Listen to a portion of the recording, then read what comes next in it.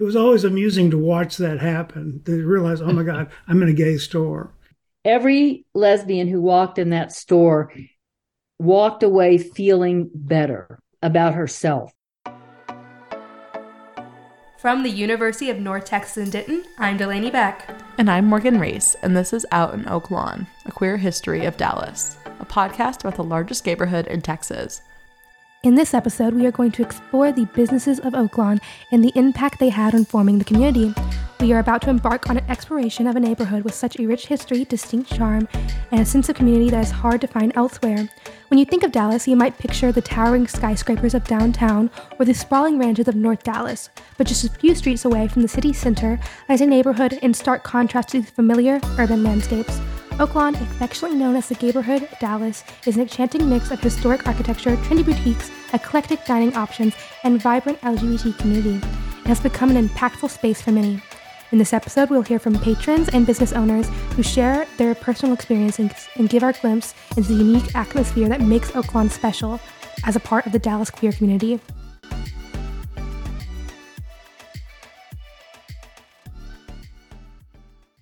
The nightlife of Oak Lawn was formative in drawing the queer community to the Strip and making space for people to come together and be themselves. Oak Lawn called on the common interests both then and now to go out with your friends in a safe space to be free for the night. The vibrant and inclusive nightlife of Oak Lawn played a pivotal role in attracting and uniting the LGBTQ+ community. A major figure in the formation of Oak Lawn's nightlife scene was Frank Cavan, founder of the father company to many of the gay bars in Dallas titled Cavan Enterprises. Cavan took his first step into bar ownership in El Paso in the late 50s to the early 60s. It was also in El Paso where he became involved in the gay scene and started finding the gay community. He noticed Dallas only had 3 gay bars when he relocated there in 1969 and took it upon himself to begin to open more. Here's Kathy Jack, the current director of operations for Cavan Enterprises, speaking from Station 4. I ended up in Oak Lawn because I spent so much time at a place called the High Country, which was not exactly in Oak Lawn, but it was close.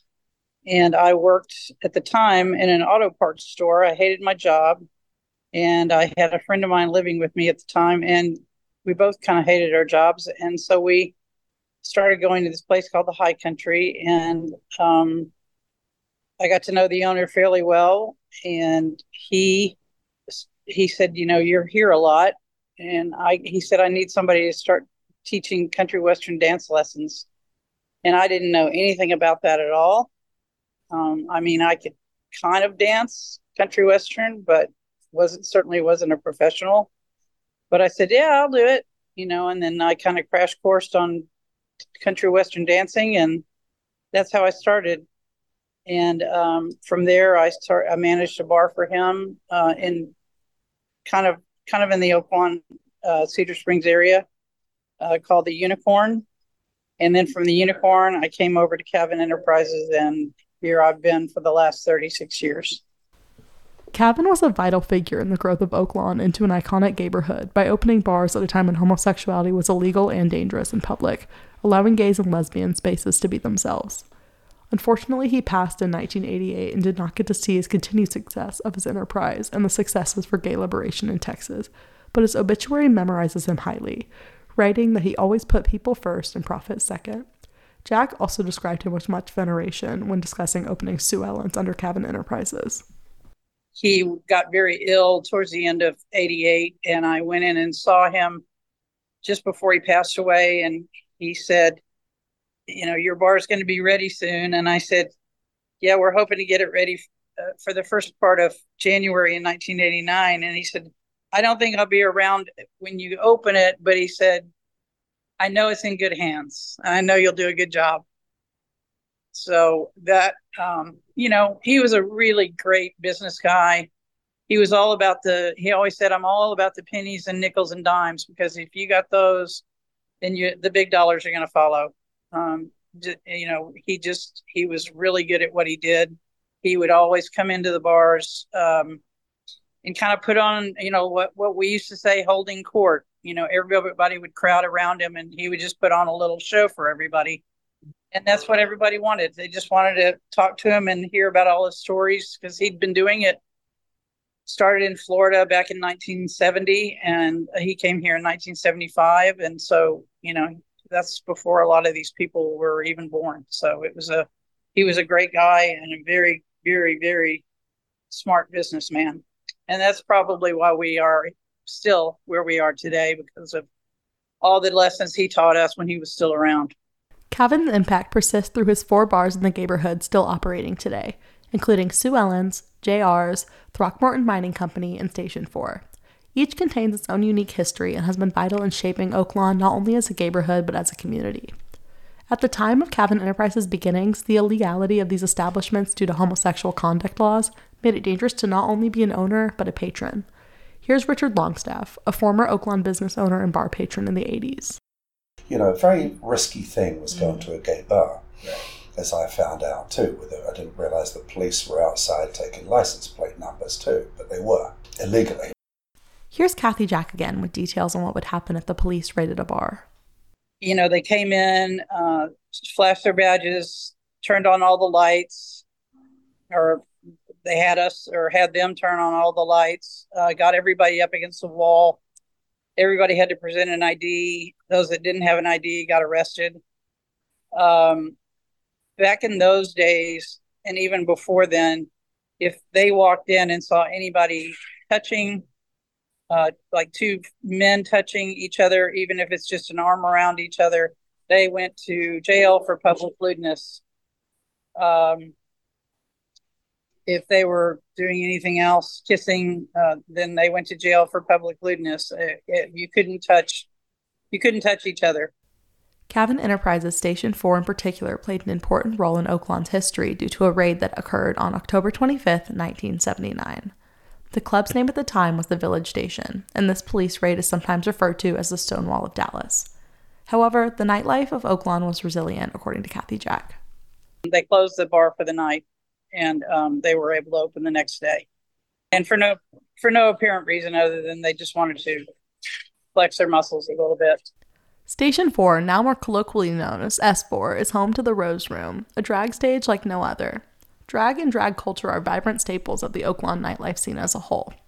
The Rose Room boasts the distinction of being one of the largest drag venues in the state, with their website declaring that every rising star dreams of showcasing their illusion and stepping onto the Rose Room stage. Jenna Skye, an active member of the Dallas drag community for nearly 20 years, gave us insight into what the Rose Room means to the performers and the public. There was a time when the gay bars were the only place that gay people could go and feel comfortable. And drag queens were superheroes in the gay community. Although acceptance for queer people has risen since the 90s and early 2000s when Skye first started performing at the Rose Room, for many, Oaklawn is still a place of comfort. Because of this tight-knit community, the Rose Room and Dallas Drag have been able to foster entrepreneurs. Drag performers are themselves a business and often have to diversify to make ends meet. Skye keeps a day job working for Southern Methodist University, only 10 minutes away from Station 4. Here's Skye on what being a performer is like on the business side. And I of course, tell everyone that is wanting to do drag and to entertain to get your life together first. Because even if you're fortunate enough to make a living as an artist, your responsibility is to reinvest constantly in your craft. And so it's really hard to have a comfortable life. You know, in most places there are no benefits and health insurance and 401ks. And so it is basically all money that you are often paid cash. So there are no withholdings. You don't want to skip out on, you know, the IRS because it has caught up on the best. And they will find ways, you know, and they start now, the IRS will penalize the bar that continues to pay you when you don't pay your taxes. And then that will result in you never getting booked. I know this firsthand. We check everyone's social security number when they book with us. And if it doesn't pass, they've got one more opportunity to get us a good social security number that isn't flagged by the IRS. And otherwise you don't get booked anymore because it'll haunt the bars now. I mean, the IRS is serious about that. But I always offer advice about how to organize your money and separate your tips into an account so that, you know, if you're consistent with it, the government will take it when you want to buy a house or a car. How to document your expenditures so that when you have to pay taxes on that money, you're only paying for a third of every dollar. I try to be knowledgeable on those things so I can help those that are trying to make a living off this, because it is very, very difficult to do. Despite the unpredictability of working in drag, there's something special about it that makes performers willing to take that risk. The Rose Room at Station 4 for many is more than worth it, being known for its high production value and celebrity patrons from across the country. We look at the Rose Room as far more than a local venue. There are entertainers that would break their leases and move to Dallas to be part of the Rose Room cast, and have historically. The nightlife of Oak Lawn is not the only reason for queer people to travel to Dallas and start anew. Equally important to the economy and community of Oak Lawn is the mom and pop shops that sprinkle the street. There was a flower store, a florist, which was so cool because once things like that got in, and there were some lesbians who spent a lot of time down there, but the gay men, but once you had those, a really nice little flower shop run by a gay man, you're going to go in there and buy your flowers because what happened is we started that discussion about go into your community and spend the community there, spend it in your homegrown businesses, which is all of those businesses along Cedar Springs at the time were homegrown. Mine and Crossroads Market and the flower shop, and there was a tattoo store right behind Hunky's. Yeah. And they sold vintage items and clothing and stuff. That was Kay Vincent, a former business owner in Oak Lawn, who opened her lesbian bookstore Curious Times in 1987. The businesses of Oak Lawn have become integral to the fabric of the community and have been remembered for decades by those who hold them dear. Together, we will explore some of these businesses, gaining insight into their stories and how they have been successfully woven into the fabric of Oak Lawn. According to Kay Vincent, activism was what pushed her to open her lesbian bookstore in Cedar Springs. I had really kind of moved out of journalism.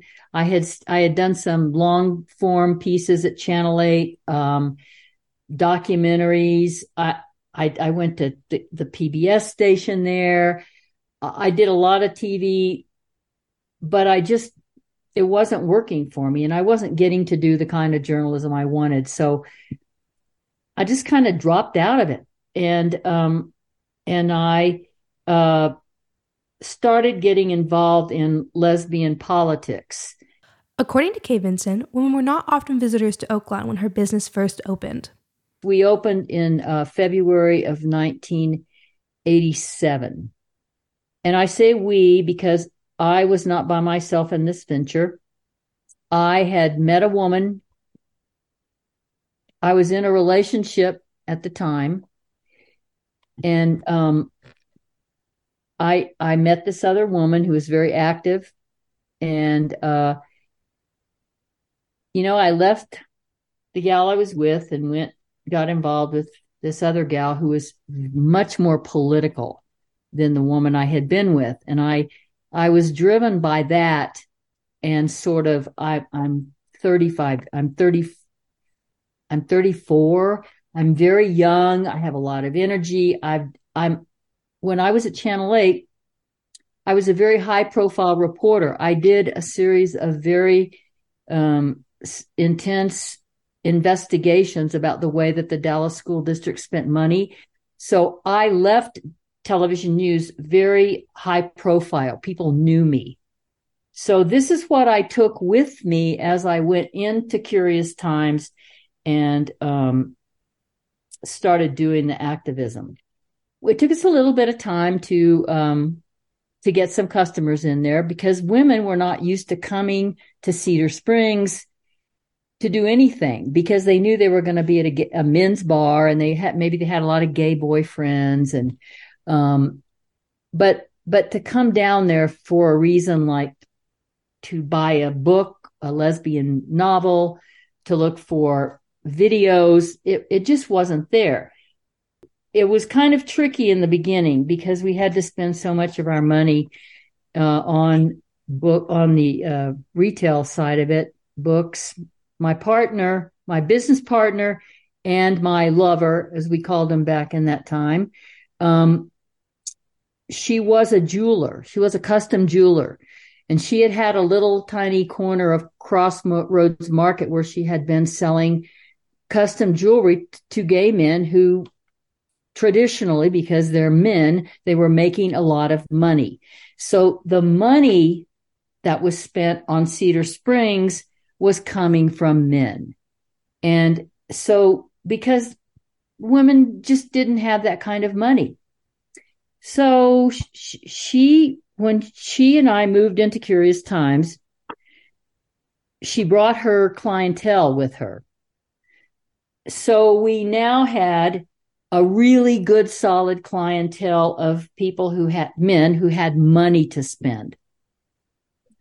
So we tried to diversify our inventory, even though we were a lesbian feminist focused bookstore. We also carried books about grief and death and dying, because a lot of us had friends, gay men friends who were dying, who were very sick. We also had, in our counters where the registers were, we had these point of interest. People come in, look at those pretty earrings. Well, the gay men loved to come in and buy our jewelry. Everybody was getting piercings back then. And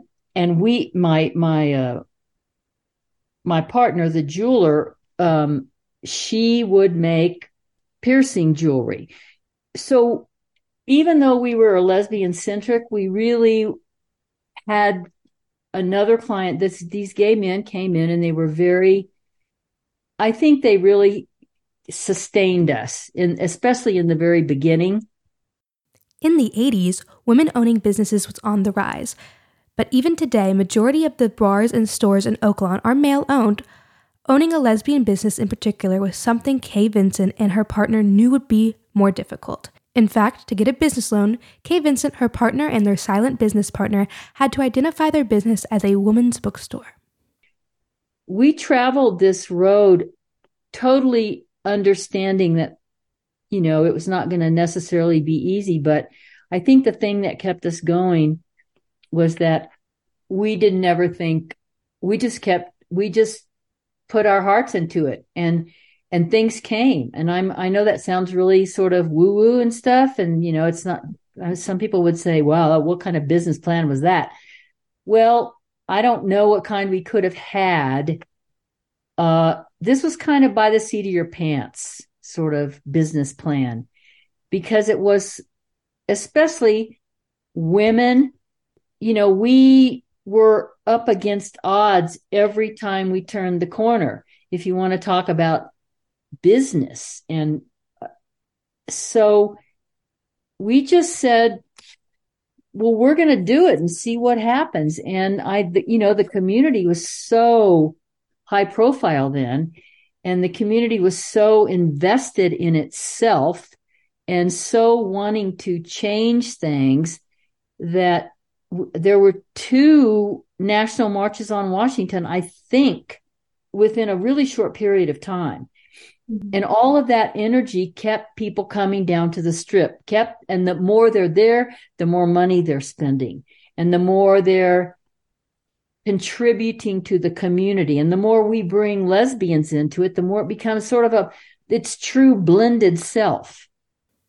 Kay Vincent cites her journalistic past as something that helped bolster the purpose she wanted her store to provide to the lesbian community. I was usually out front with the cash register, chatting people up, selling stuff. I had no retail background. I'm a journalist. I'm used to interviewing people, which was kind of fun because I had a lot of the women used to like to come in and just be in that energy. Mm-hmm. So they'd want to come in and talk because they knew somebody was there. They knew that somebody who understood who they were was in that shop. And so we kind of were satisfying a lot of needs that were in the community. And, quite frankly, the women didn't spend as much money, especially in the beginning. And I get that. And we were taking a risk, but we thought it was worth the risk. Kay Vincent wanted Curious Times to be a place where lesbians felt comfortable and understood in an, at the time, male-dominated strip and community. I'm confident that the existence, the fact that Curious Times was there almost to a person. Every lesbian who walked in that store walked away feeling better about herself, I think. And the store brought some beautiful things to the lesbian community. And I think they all walked away knowing that they could hold their head high. They could be a lesbian. It took some time, but I think it was about building up. I don't want to say confidence, but it's kind of like that. It's like building just, if we could stand there and have that shop be there and be open and have that inventory available for them, they walked away knowing there was a big deal. It was a big deal for them. And, we were glad to do it because we were glad to do it. A pillar of Oaklawn's business history is the Crossroads Market, a de facto community center for Oaklawn. It acted as a bookstore and general store. Here's William Wayborn, one of the original owners of the Crossroads Market. Well, it became the largest bookstore between San Francisco and New Orleans. And we had customers who came from, Texas, Oklahoma, Louisiana, Arkansas. A lot of people came in and bought the books. That was, of course, before the internet. So they would come in and they would buy an armload of books, and we'd see them again in 3 months, and they'd buy more books. Like Kay Vincent, William Wayborn also provided a wide array of products that catered to the wants and needs of the community. But we sold almost everything that was gay-related. We had hundreds or thousands of card fronts, greeting cards. We had magazines. We had Bill and Terry refinished furniture, and we sold that in the store. We had candy and coffee and candles and you name it. It was in that store. It was very much a general store. Well, we were also a distributor for gay publications, and it would be really funny. We had a lot of, office workers come in at noontime, and sometimes it would be a couple, and you would see the woman trying to pick out greeting cards because we had thousands of card fronts, and the husband would be wandering around the store and suddenly see one of the gay magazines and head in a different direction. So we were always it was always amusing to watch that happen. They realize, oh my God, I'm in a gay store. The homosexual conduct law, also known as Section 2106 of the Texas Penal Code, still outlawed homosexuality at the time of the opening of the Crossroads Market in 1980. The bookstore evolved into a place of meeting and discussion about the movement for gay liberation. Standing right in the center of Oaklawn, it served as a cornerstone of the community. Another early business owner, Richard Longstaff, who opened a clothing store called Union Jack in August 1971. Longstaff cites his business and those of his friends as places where they could be themselves and organize. He mentions his friends Bill Hargis and Ray Hardin. Hargis and Hardin owned the Old Village Valtina, a bathhouse with a bar below it. So they had three businesses, gay businesses there. And we got to talk about gay rights a lot, and it was exciting, just to talk about it, what we could do. Gay businesses and nightlife were some of the only places gays and lesbians at the time had to be themselves, meet other gay people, and organize. Oaklawn, being a central hub for the growth of the gay business, allowed a community to blossom from a single strip into a place of belonging, freedom, and found family. As we near the end of our look into the businesses of Oaklawn, we want to reflect on the community surrounding them. The businesses we've explored are not just places of commerce, but they are building blocks of a closely knit community. Here's Kathy Jack again with her view on Oaklawn's beginnings. They said it was a blight, that we were a blight on the community. And in actuality, we were growing the community. People were coming in so quickly, moving down into the area because we were revitalizing the area. in 1975, when Mr. Cavan bought, or not bought, but got all of his buildings here, this was nothing but prostitutes and Johns on Cedar Springs, right where I'm standing, or literally right where I'm sitting. That was the problem. He came in and cleaned it up, and then everybody started moving back into the area, and we were like, back in 1975, if you were trying to do this, I understand, because it was not a place you wanted to come down and hang out. It was dangerous. It was dirty. It was just not a good place. And so then when he came in and started opening up all these bars, then people started moving into the apartments behind us. And, why not be in the gay neighborhood? For Kay Vinson, she described early Oaklawn as a very urban, hip place that developed out of an undesirable area due to businesses popping up on the Strip. Recently, if you've been there, it's nothing like what it was. I know you've seen pictures, you've heard descriptions and everything, but they had the fire station was there. My first memory of Cedar Springs, I was still at Channel 8. I was married, and we liked to go to some Western country bars. And there was this really sleazy one down on Oak Lawn, right? Kind of where the Bronx used to be. And I remember going in there, and it was a part of town that was just, there were hookers, and by the fire station, the cops were kind of down there all the time, and the bars were kind of really sleazy. There were stores just started showing up, and there was one store, and I really wish I could remember the name of it, because it was this really cool store with kind of modern stuff in it. It was kind of, for the times, it was like really hip and now, and it was kind of big and open, lots of glass, and these interesting things they would bring in. And in fact, I still have a print that I bought there one time of these flamingos. It was a 1948 print. It was very cool. But the point here is that it was kind of an urban scene, an up and coming urban scene when that building went in. And I think it was black. I think it was black metal with all the windows. Somebody's going to remember this name of it. It drew everybody, straight people, and people in the business community would come there because they could go across the street and eat lunch at the Bronx, or there was another restaurant over there. So in the beginnings of Cedar Springs, my memory is that it started shifting from that sleazy stuff, because the cops were down there all the time. And it was, it's Oak Lawn and Cedar Springs, for crying out loud. It's a connection to Turtle Creek. It's not a section that you're going to want to go down. Melrose Hotel, that First Methodist church in the city.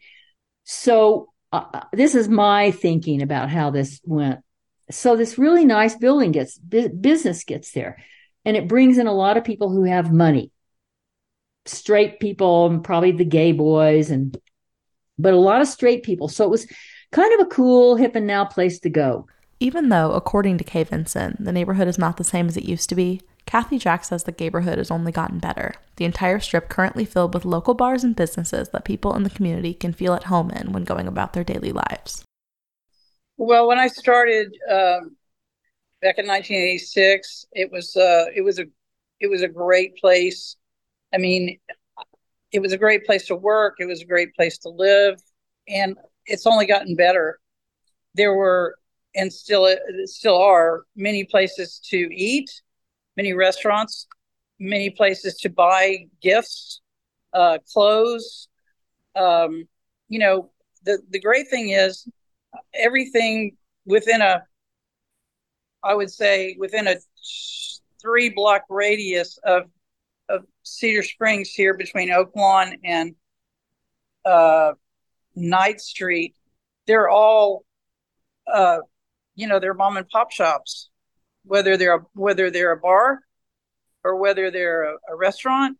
We don't have any chains other than a Valero gas station and a Kroger. We don't have any chain stores. They're all small businesses that have been opened by either the gay people in the community or the people that just love this community just because it's a great place to open a store.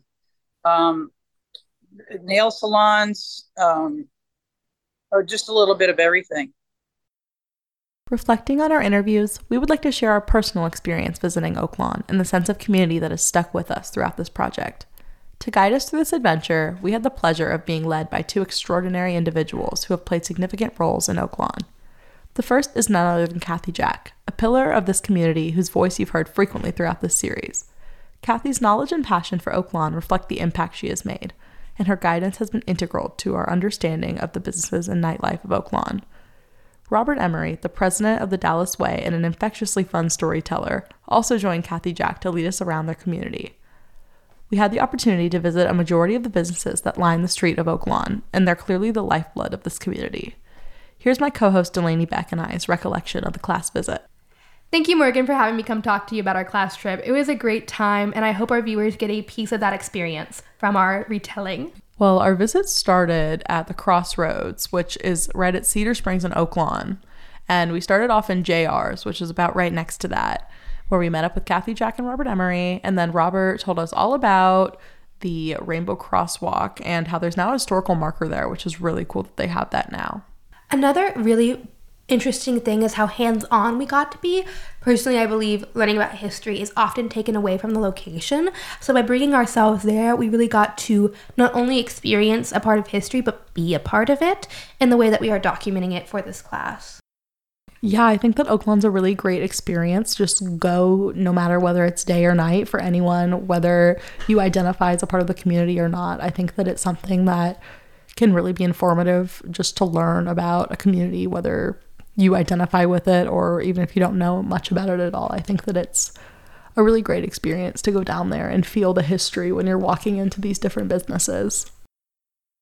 We want to thank you for listening and leave you with these words from Kay Vincent on how being a part of the community impacted frequenters of Oaklawn. For more on the lesbian community, check out the next episode, Girls Night Out. When Kay Vincent said that lesbians felt better about themselves after being in curious times, she perfectly embodied the goal of the Gayborhood in a single sentence. Oaklawn is a home to many, no matter if it's a minute's walk away or a few hours' drive, because of the familial and liberating environment it fosters. The businesses and nightlife on the Strip are in part to thank. Out in Oaklawn is an undergraduate student-led project funded by the Department of History at the University of North Texas. This episode was researched and produced by Delaney Beck and Morgan Reese. Special thanks to our professor, Dr. Wesley Phelps, the UNT Library Special Collections Department, the Dallas Way, and the Portal to Texas History. Also thanks to Kathy Jack, Kay Vincent, William Wayborn, Richard Longstaff, and Jenna Skye for their insights onto the business and nightlife of Oaklawn. Special thank you to Brian Beck for his helps in recording. Our theme music was composed by Alexi Action. You can find more episodes and research notes on our website,